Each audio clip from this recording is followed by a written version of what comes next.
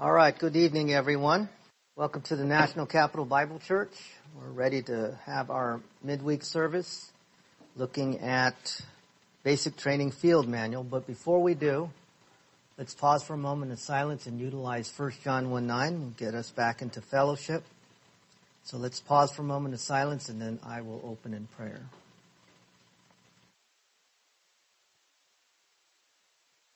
Thank you, Heavenly Father, for this opportunity to assemble tonight so that we can know you more through the key doctrines that are found in this manual. And so we trust, Father, that as we move through the rest of this book, that you would help us to make application where necessary.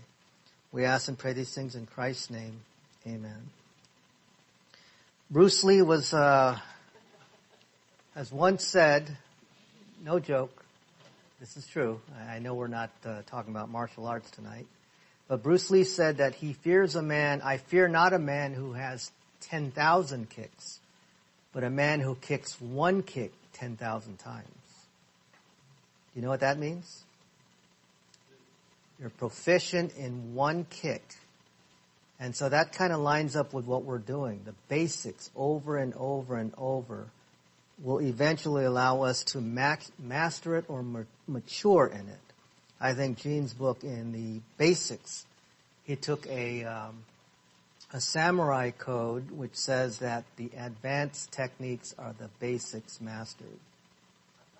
And so I think that's very true. And so we're going to look at the Christian way of life tonight. And for those online, we're going to allow you to get into the audio as well in just a moment, or at the end of our study, just in case you have any questions. Let me see if I can tell. Well, I can't right now. But we're going to go through pages 16 and 17. If you have your booklet, you can follow along. And if not, I'll have it here on the screen as well. So we're going to be looking at what Pastor Gene calls the Christian, on the wrong page here, the Christian way of life. Page 16. He starts by listing faith, and he calls it the basic rules for Christian life. So I'll read some of these and show you what he has to say, and then I'm going to add 3 additional ones that I think are also important. So he starts by saying, by faith, learn to accept conditions as God's will for your life and be thankful. And he cites Romans 8:28, 1 Thessalonians 3:3, and 1 Thessalonians 5:18, which talks about this is the will of God for your life. By faith, maintain fellowship with God. That's something that we champion here, and those online as well, believers in Christ. And number 3, he talks about by faith, consistently and daily examine your conduct. We're not talking about lordship salvation here. He's just saying, live a life that's consistent with God's word. Consistent with biblical principles, consistent with doctrine, to the point of which they understand, maintain fellowship with God. And on page 17, by faith, consistently and daily examine your conduct, confessing all known sins, 1 Corinthians 11:28, as well as 31, and as you all know, 1 John 1:9. And then by faith, receive the word of God daily. Take it in on a consistent basis, as being more necessary than daily food. I like that. Matthew 4:4, Matthew 5:6, and 2 Peter 3:18. So these are all stressing the importance of receiving and intaking God's word on a consistent basis, and we can only do this via faith. And then point number 5, he talks about approaching the throne of grace boldly in every case of need, requesting aid, casting every care on him. 1 Peter 5:8, Hebrews 4:15 and 16. And then by faith, number 6, resist the attempts of Satan and he will flee from you. We're not talking about casting out demons, but the scripture talks about submitting and resisting, and the devil will flee. Number 7, by faith, maintain the habit of thinking and meditating on spiritual values and priorities. Philippians 4:6-9. Do you guys know what that passage is all about? What does that say? Be anxious for nothing, Does nothing mean sometimes, or does it mean everything? Be anxious for nada, nothing at all. So is that optional? What do we call that in Philippians 4? It's an imperative, which means it's a command. It's not optional. This is something that is expected of us and commanded of us. And so we don't have the option of worrying. Now, let's be real for a moment. Do we sometimes worry? Do we sometimes lose our cool? Do people get anxious? And the truth is, yes, we do. From time to time, that'll happen. But what do we do to minimize that? What can we do? Well, go ahead, Scott. All sorts of things, problem-solving devices, doctrinal rationales, pulling from God's Word. So it all points to His Word. Let's turn to Philippians 4 for just a moment, since we're looking at it right here in the book. You'll notice that there are guidelines in Philippians 4, and he quotes 6 through 9. 4, 6 through 9. Be anxious for nothing, but in everything, by prayer and supplication with thanksgiving. It's this idea of praying again, praying more, going to God with supplication, going to Him with petitions, going to Him consistently, regularly. And how do we do this? By prayer with thanksgiving, let your requests be known to God. And when you do, the consequence to this is that the peace of God, which surpasses or goes beyond all comprehension and understanding, will guard your hearts and minds through Christ Jesus. But it doesn't stop there, does it? He tells us what we can do in the meantime. He says, finally, brethren, whatever things are what? True. Whatever things are noble. Whatever things are just. Whatever things are.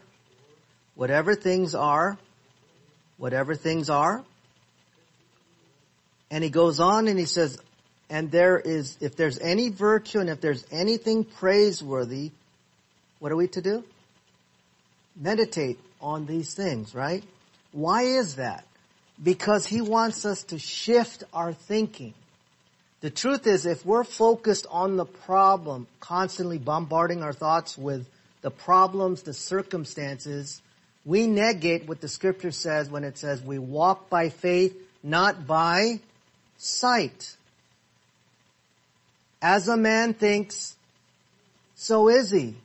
So if you're stressed out and you're worried, of course you're going to have tension and anxiety. So this is why the Christian life is about orienting our thoughts in the right direction, in the right place. Because we think, in life we think every single day. How many times do you think a day? Hundreds if not thousands. What am I going to buy for food? What am I going to buy for lunch? What am I going to bring home for dinner? We think about these things over and over and over, but we say things to ourselves, and that's where we get wrapped up. That's where we get into a tangle. You know what? People are saying things about me. You know what? What am I going to do? What am I going to say? The internal dialogue is what's messing us up. So we're to always orient ourselves into God's Word. You can't go wrong when you sit there and focus on His Word. Because if you focus on the news today, you're going to be down, you're going to be discouraged, and people today are depressed and full of anxiety. The suicidal rate is at an all-time high. I've said this over and over and over. Why? Because people are unsure today. But we need to get people into God's Word. Because if they're looking at circumstances, who loves me? Where is people? Where's my friends? They all stab me in the back.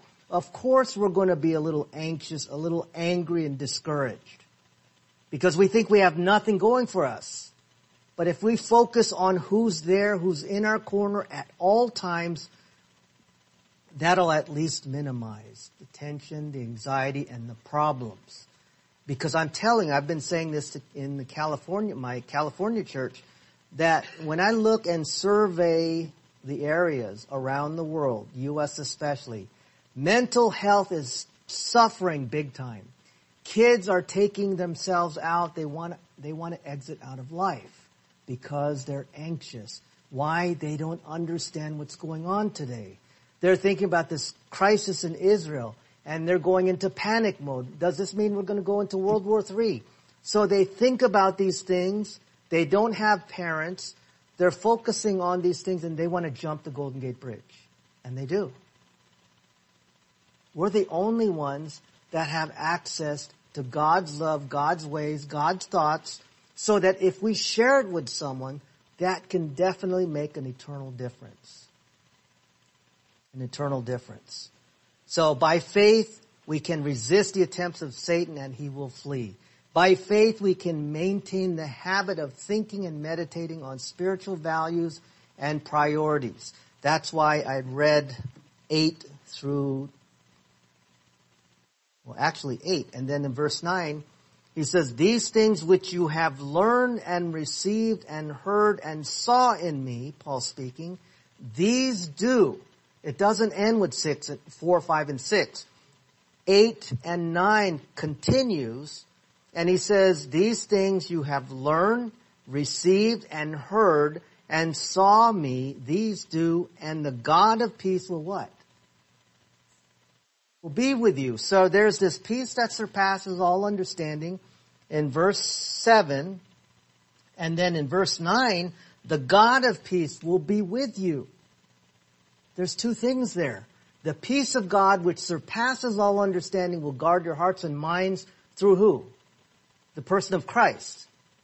You see that in verse 6, right? Or 7. Will guard your hearts and minds through Christ Jesus. Second person of the Trinity will guard your hearts and minds through Christ Jesus. But by the time you get to the tail end of verse 9, it says the God of peace will be with you. What's the difference there? Is that saying the same thing? What's the difference between the peace that surpasses all understanding and then in verse 9, the God of peace will be with you? What's the difference between these two? Is this nice to know? Is it comforting?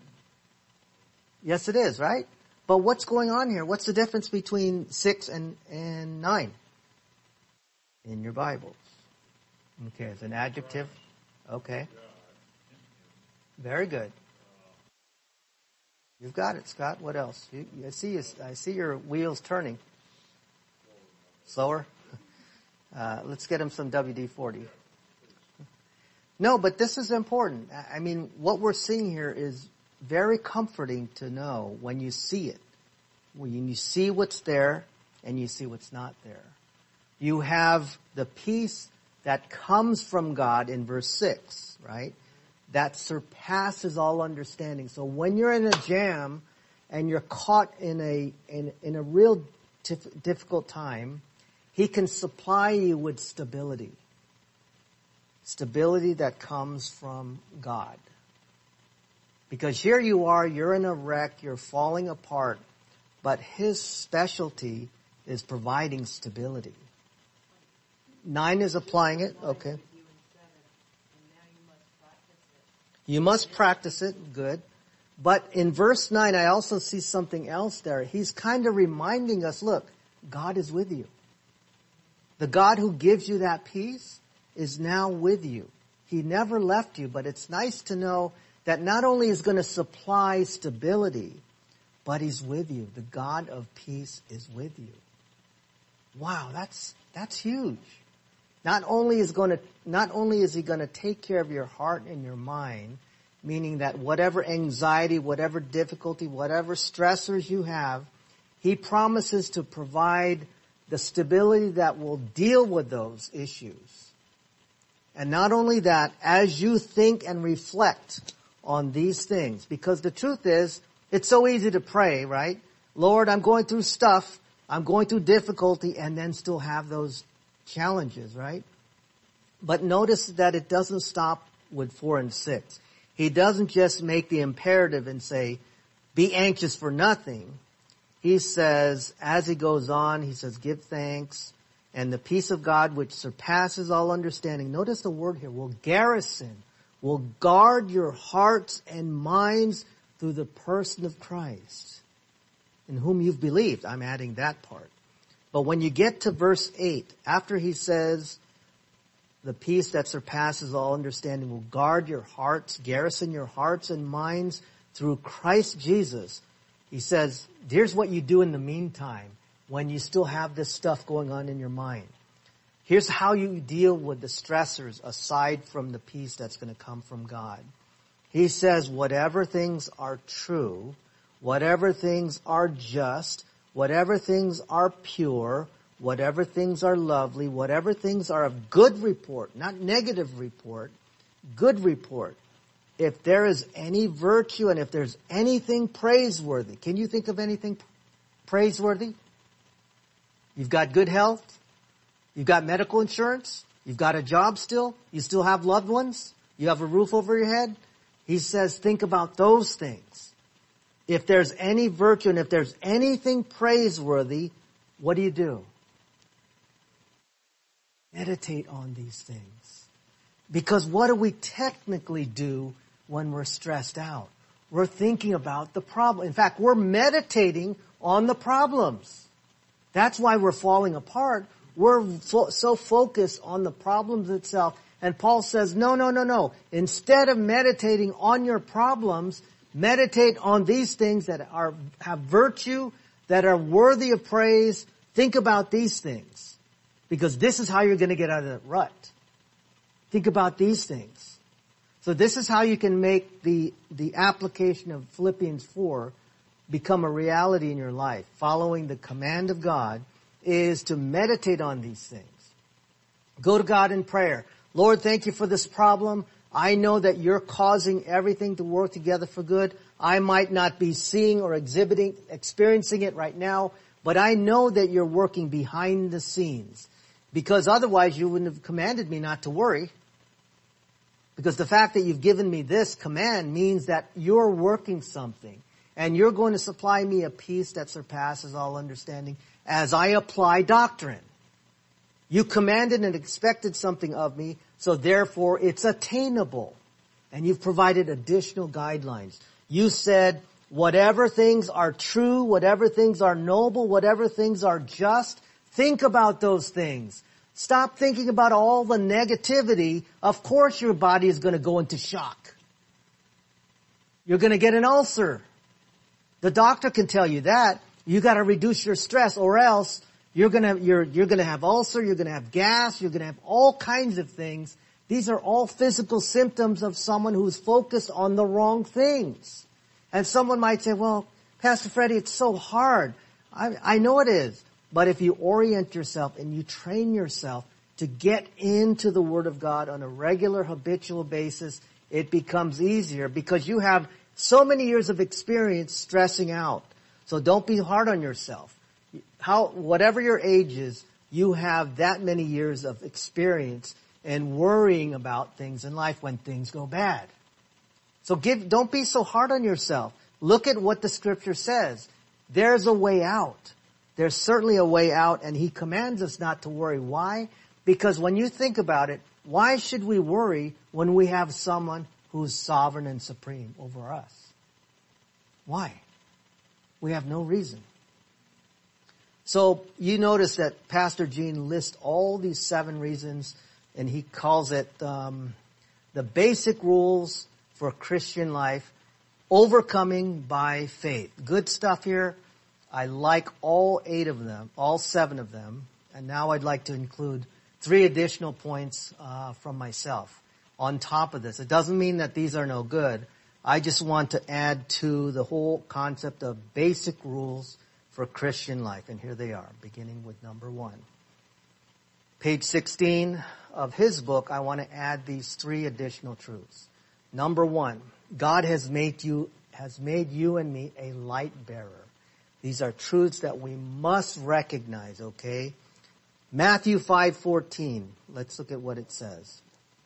If you have your Bibles, please turn there. I also have it here for those online. But for those of us who are here and you have your Bibles, Matthew 5:14. Pak, could you read Matthew 5:14? At Matthew 5:14? Okay. Your Bible's slow? Okay. Almost there. Very good. Yep, that is it. Thank you so much. And just for the sake of the recording, if those online couldn't hear, it does say it in front of you. You are the light of the world. A city that is set on a hill cannot be hidden. Think about this. You are light bearers. You're like the light of the world, a city that is set on a hill that cannot be hidden. So, some thoughts here. This statement is called a metaphor which emphasizes the visibility and impact of a city that is placed prominently on a hill. You have it there on the monitors for those online. If you're a note-taking type, I have it here on the notes. So it's a metaphor emphasizing the visibility and impact of a city that is placed prominently on a hill, as per Matthew 5:14. You see it there? You are what? You are the light of the world. A city that is set on a hill cannot be hidden. So you and I are called light from the lips of Christ. The lips of Christ. We are light of the world. In the context of the passage, Jesus is speaking to his disciples about their role as followers of him and the influence they can have on the world. The phrase, a city set on a hill, implies a position that stands out, attracting attention, and being clearly visible from a distance. You get that because it's placed on a hill. From a distance. So when Jesus says that such a city cannot be hidden, he is highlighting the conspicuous nature of its presence. So in the same way, Jesus calls us, or his disciples, to live in a way that stands out, boldly representing his teachings and character. They are to be noticeable in their actions, noticeable in their speech, noticeable in their love, not hiding their faith or remaining silent about the good news of the gospel, because we're reflecting now the life of Christ. Additionally, this metaphor suggests that the influence of a visible city on a hill extends beyond its physical borders. It impacts the surrounding areas, drawing people towards it and offering guidance or inspiration. Thus, Jesus encourages his disciples to live in such a way that their faith in action is like a city on a hill, undeniable, impactful, and visible. To bring glory to God and draw others toward him. It is a call to be bold, genuine, and unashamed in our witness for Christ. That's a light. That's what light represents, and that's the context of what we're seeing. A light, a city that's placed on a hill. So you see that it's boastful, it's bold enough to be seen, bold enough to be visible, so that all eyes can see. So he calls you what? What does he call you? A light. On a hill. You are to be visible, bold, seen. You're a light. That's point number one that I wanted to bring out as characteristics of a Christian life. Continuing on, there's still a few more things here. He encourages his disciples to live in such a way that their faith in action is like a city on a hill, undeniable, impactful, and visible, to ultimately bring glory to God and draw others towards him. It's a call to be bold, genuine, unashamed in our witness for Christ. And just as a city set on a hill cannot be hidden, believers are called to be lights in the world. Every believer united together as the body of Christ represents a city shining brightly with the light of God's love, God's truth, and his righteousness. So believers are meant to display the characteristics of a well-positioned city on a hill, drawing attention to the goodness and the grace of God. Your actions, your attitudes, and your love should stand out in such a way that they cannot be ignored. Just as a city is on a hill, serves as a beacon, guiding and influencing those around it, we believers are called to be guiding lights for others, leading them towards God and His truth. Right? So, by living as light bearers, He calls us light, and reflecting the love and teachings of who? Jesus. Believers have the opportunity to impact their communities and the world, bringing hope, positive change, and drawing others to the transformative power of the gospel. So imagine, this is what you are. You're called light. How many times have you heard that before? We've heard it maybe several times, right? But this is what you are. You're like a city on top of a hill. You're supposed to be visible. You're supposed to be seen. So we have to bring out the nuances of what that means. And that's basically what it means. We're not supposed to be lackadaisical and just saying, well, I'm a Christian, praise the Lord. No, we're called light. That's profound. What does light do in darkness? The world is called darkness. So when we execute and traverse through darkness, it lights up and illuminates the area. We're living in a world that's dark, let's be honest, right? So we're supposed to impact their lives by how we live, by what we say, by what we don't say, because we illuminate the area.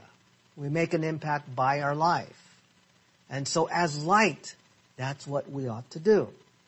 That's what we're called to be. We're light bearers by living as light bearers and reflecting the love and teachings of Jesus.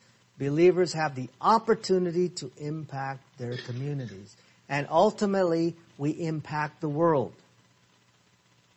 So if we're going to change the culture, if we're going to influence the culture, guess who it starts with? It starts with Rick.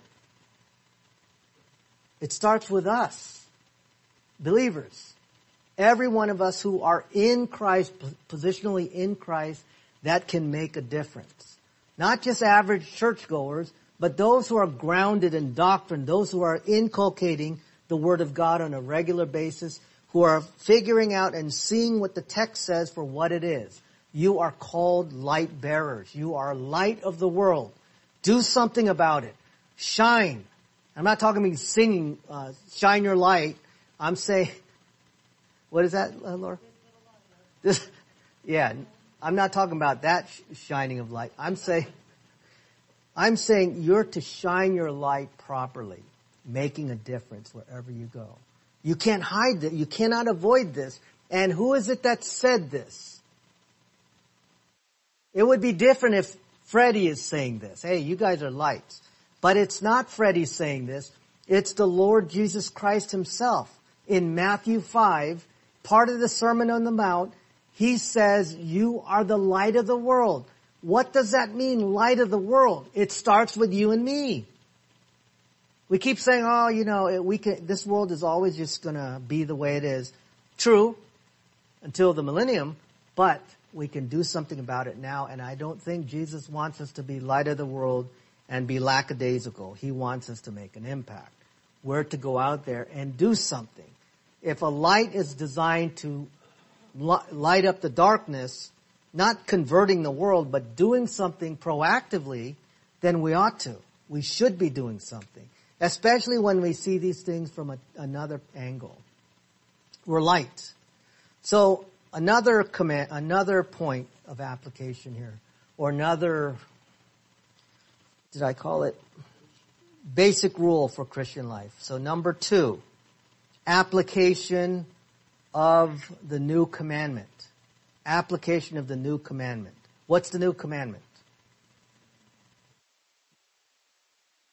Believe in love. Okay, very good. Believe in love. And in John 13:34 and 35, the new commandment is, a new command I give to you, that you love one another as I have loved you, that you also love one another. And by this, all will know you are my disciples, if you have love for one another. Who will know? The world. That's correct. So, in some way, how will the world know that we have love for one another based on this verse? So if we're loving each other here in church, will the world know that? What do you think? How is the world going to know that we love one another and we're his disciples inside here when they're out there? How are they going to know? Okay, we need to love the people in the world, but if you notice closely, Vanessa, can you read this verse for me slowly? 34. And 35.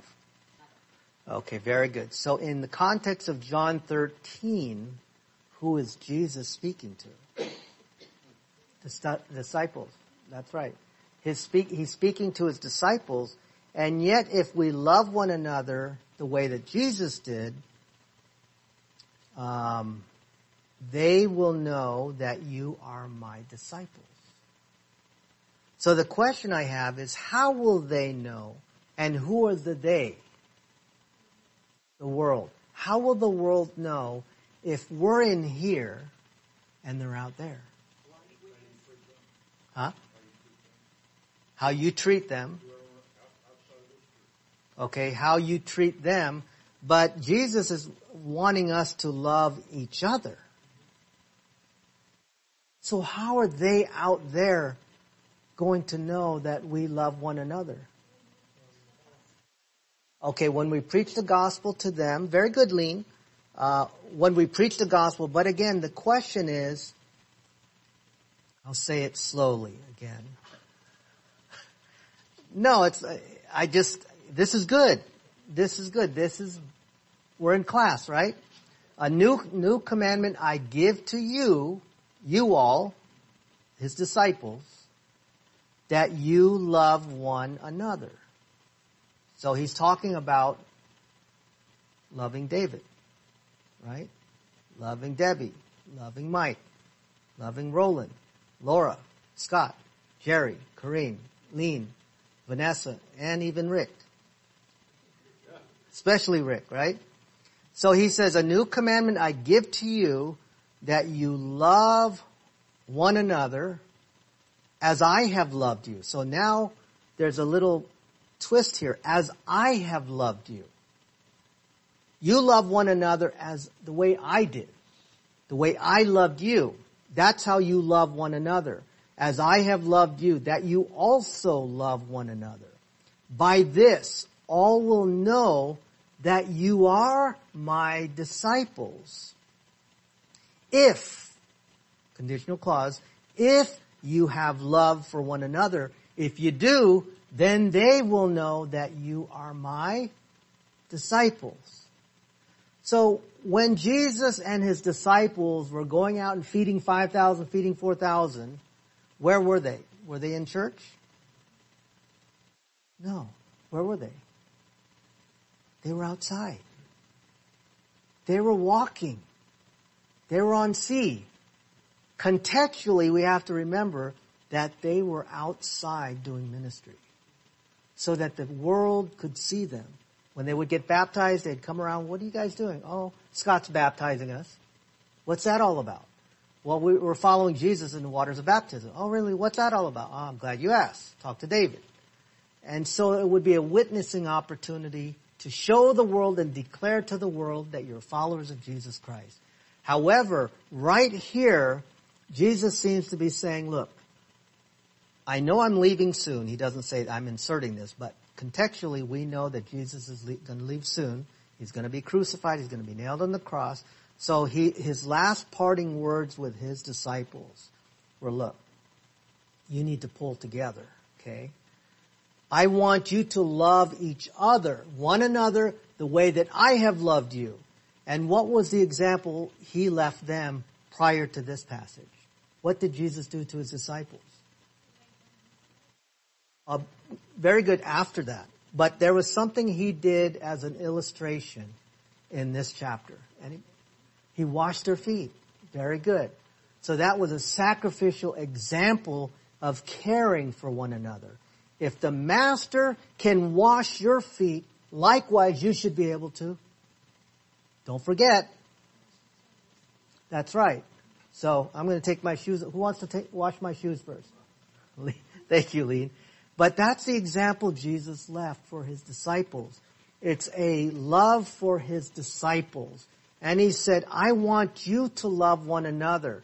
Remember, when they were traveling together in their circuit, the disciples were always battling who's the greatest. Remember that? He said, look, it's not about who's the greatest. I want you to stop that, okay? You love one another as I have loved you. Then by this, all will know that you are my disciples. Is that important?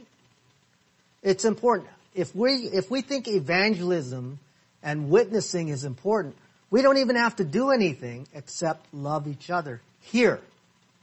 Because somehow the world will know that we're his what? What did it say? We're his disciples. All we have to do is, do we have to go to the knocking on doors, say, I'm a disciple of Christ and we'd like to invite you to church? No. Is that important to do? Yes, I do believe that's part and parcel of what we should be doing at the proper time in the proper context.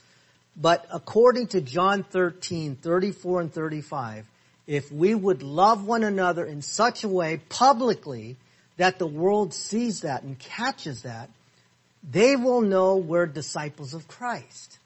Think about that. We don't even do anything except love each other. You remember when we went to, Scott, where did we go? We watched, was it Moses? Lancaster? Examples of being public together like that, I believe, fulfills this passage, or this verse.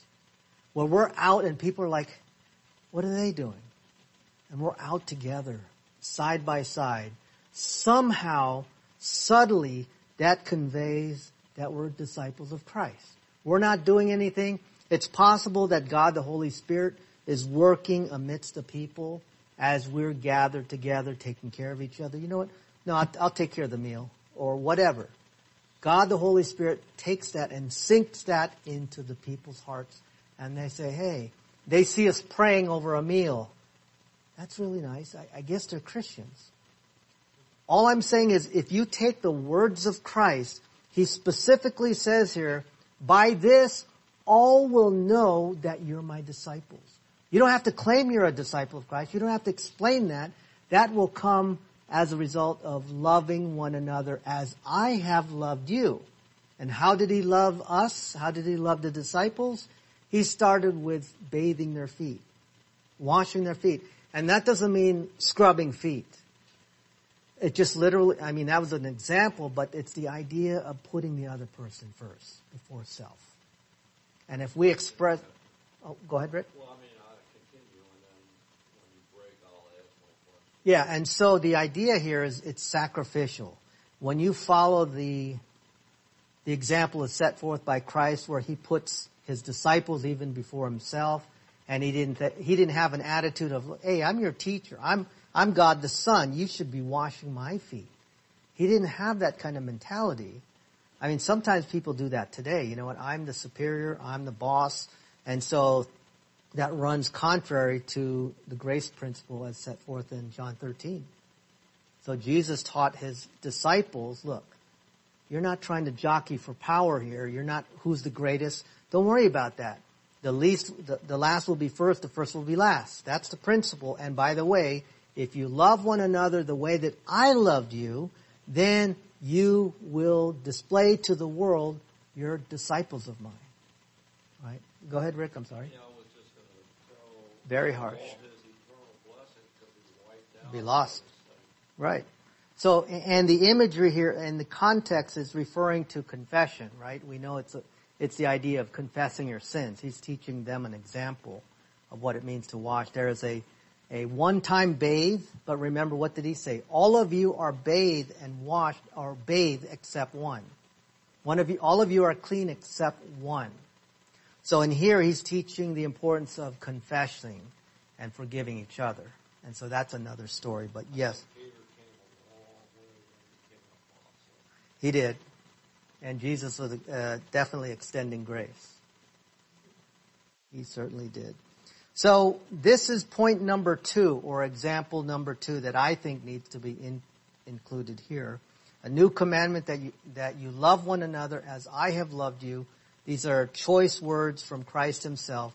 By this all will know that you are my disciples if you have love for one another. So there is no boundaries here. You ought to love one another as he has loved. So there are no boundaries. It's open to specifically the believers. Does that mean we can't love unbelievers? No. The scripture does talk about that as well. But here we're talking about the inner circle. The inner circle are those who are in Christ. So we ought to be taking care of one another. And I think Galatians 6:10 comes to mind too, if my memory serves me correctly. Let's go to Galatians 6:10. And whoever gets that, if you can kindly read it so that it gives me a chance to find it. Is it in the Old Testament or... Okay, Galatians 6:10. I'm sure if if someone has it, and then I'll read it one last time for our online audience. Galatians 6:10. Okay, very good. So, in conjunction with what we saw in John 13, we also see in Galatians 6:10 this principle. What do we see in Galatians 6:10? What's Paul saying here? The believers are the priority. Very good in what? Doing what? That's right.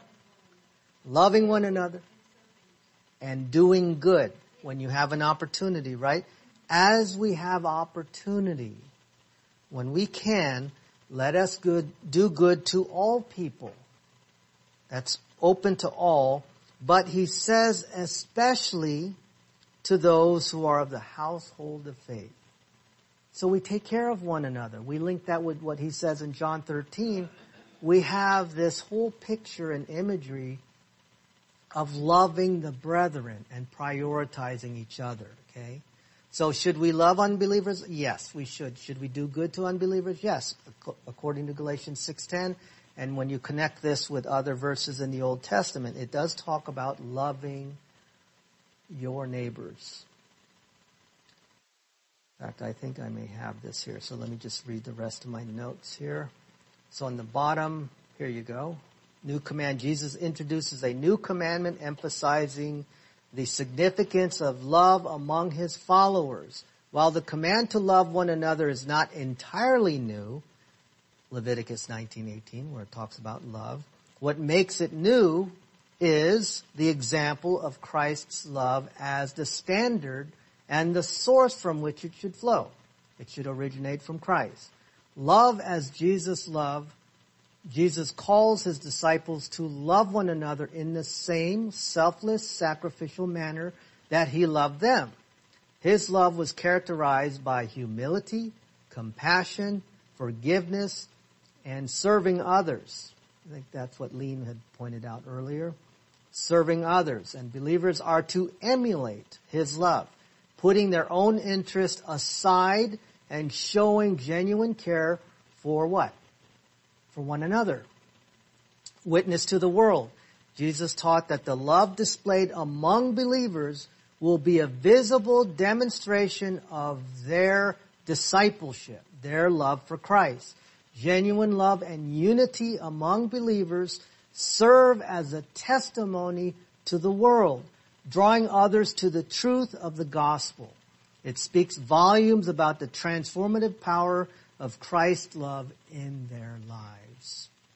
These verses emphasize that love is not just a feeling or a sentiment, but a deliberate action, volitional action, demonstrated through selfless care and concern for others. By loving one another as Christ loved them, his disciples not only show their commitment to follow him, but their love becomes a powerful testimony that draws others to the truth and goodness found in Jesus. So in summary, John 13:34 to 35 calls believers to love one another genuinely and sacrificially, modeling their love after the example of Jesus. Through this love, their discipleship is demonstrated and the world can witness the transformative power of Christ's love within their lives and relationships. So God has made you His salt. We're going to look at now 5:13. I apologize for some of this is broken up here. It's supposed to say Matthew 5:13. Matthew 5:13. It's there at least in front of you. You are the salt of the earth, but if the salt loses its flavor, how shall it be seasoned? It is then good for what? Nothing, but to be thrown out and trampled underfoot by men. So the point is, as the last pillar, I would call it, you have the first pillar of what are we called to be? Light. And what was the second one? We are to application of love. So light, love, and thirdly, God has made you salt. He has made you salt. So listen to this. You are the salt of the earth. First it was you are the light of the world. Now you are the salt of the earth. If the salt loses its flavor, how shall it be seasoned? It is then good for nothing but to be thrown out and trampled underfoot by men. So here's some points regarding the salt. Salt of the earth. Jesus describes His followers as salt of the earth. In biblical times, salt served various purposes, including preservation, flavoring, purification, and metaphorically, Jesus is referring to the role believers have in preserving and influencing the world around them for good. So salt losing its saltiness. Jesus challenges His disciples by pointing out the consequences of salt losing its saltiness.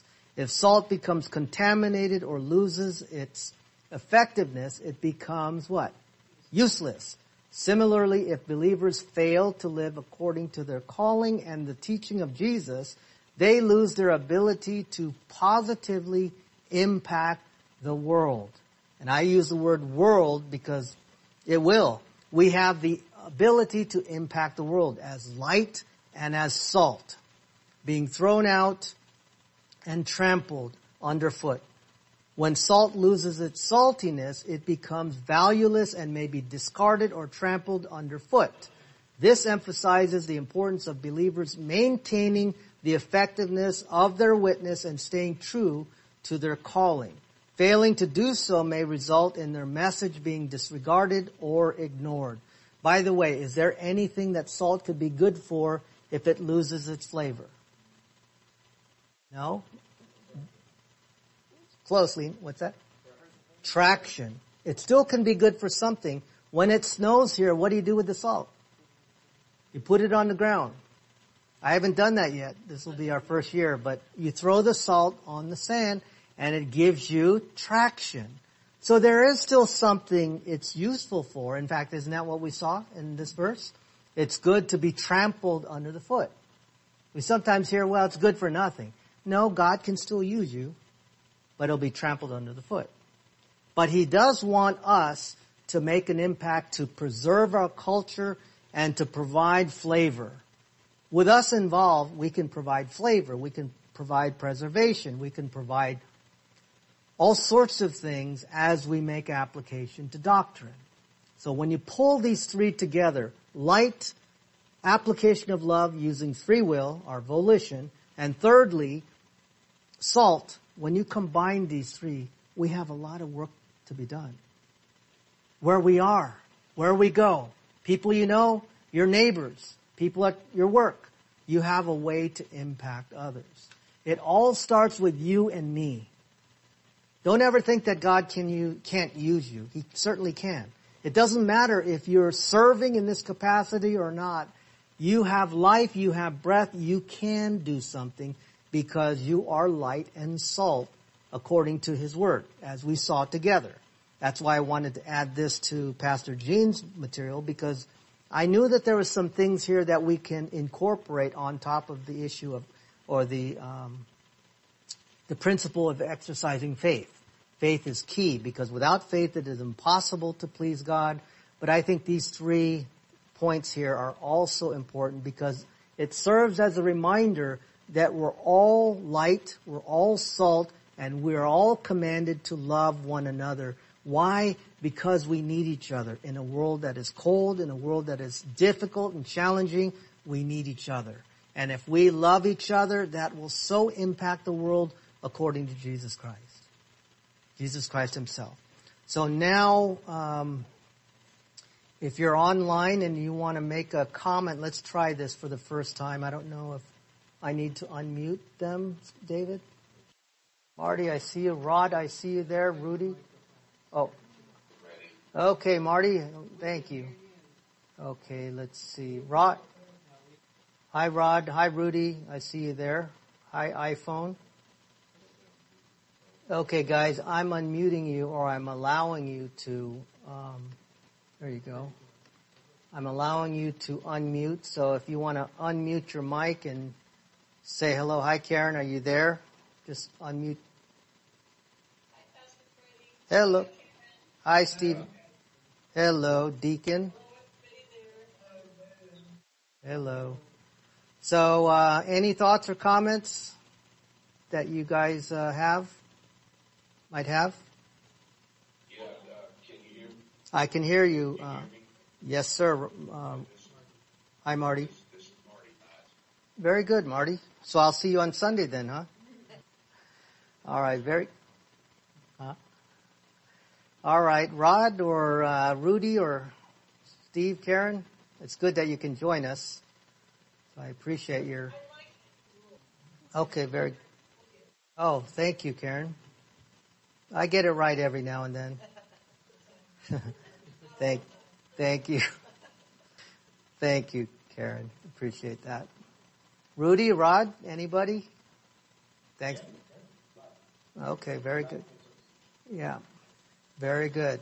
That is true. I think we sometimes forget we are the light, or we're like a city on a hill. So that is very, very true. We need to recognize that, or else we won't live accordingly.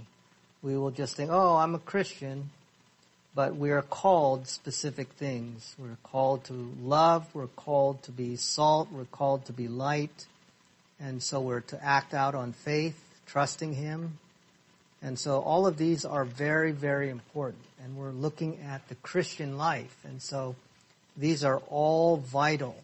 And you know me, I've been trying to cover phase 2 for quite some time, and after much thought, I'm going to compile a lot of my notes and put it in a booklet form and just put it together and just kind of clean it up some and put it in a booklet form, maybe PDF or a booklet, so that we can distribute it. There's a lot of things that if we go over, I think they're going to be helpful. So, but for now, I think if nobody else has any thoughts or comments, and we will close in prayer. Anybody here? Okay. Let's just close in a word of prayer then, and thank you for your time. Father, thank you as always for giving us the opportunity to gather together so that we can be applying your word and not forsaking the assembling of saints. And Father, we're here because of that command and imperative. And so we're grateful that we can honor your word. And so I trust that as we continue to study together and make application where necessary, it would bring you honor and glory, because you alone are worthy of that. So I ask now that you would keep us all safe and allow us to get home safely and rest, because of our day tomorrow. So you wake us up tomorrow so that we can continue to serve you in every way possible, making an impact in the devil's world, applying these truths as we see them. And we ask and pray these things in Christ's name. Amen. Good night, everyone online. Thank you so much. All right, why don't we just pray real quick. Father, thank you as always for allowing us to go to you in the throne of grace. We want to lift up Theron and ask that you would expedite his recovery. Apparently he's not feeling his best, and we think this is just normal because of the surgery that he underwent. Just the same, we want to ask that you would have your healing hand upon him so that we can see him ASAP. He is a very vital part of our church, and so we ask that you would just intervene and heal him so that we can see him as soon as possible. We ask and pray these things in Christ's name. Amen.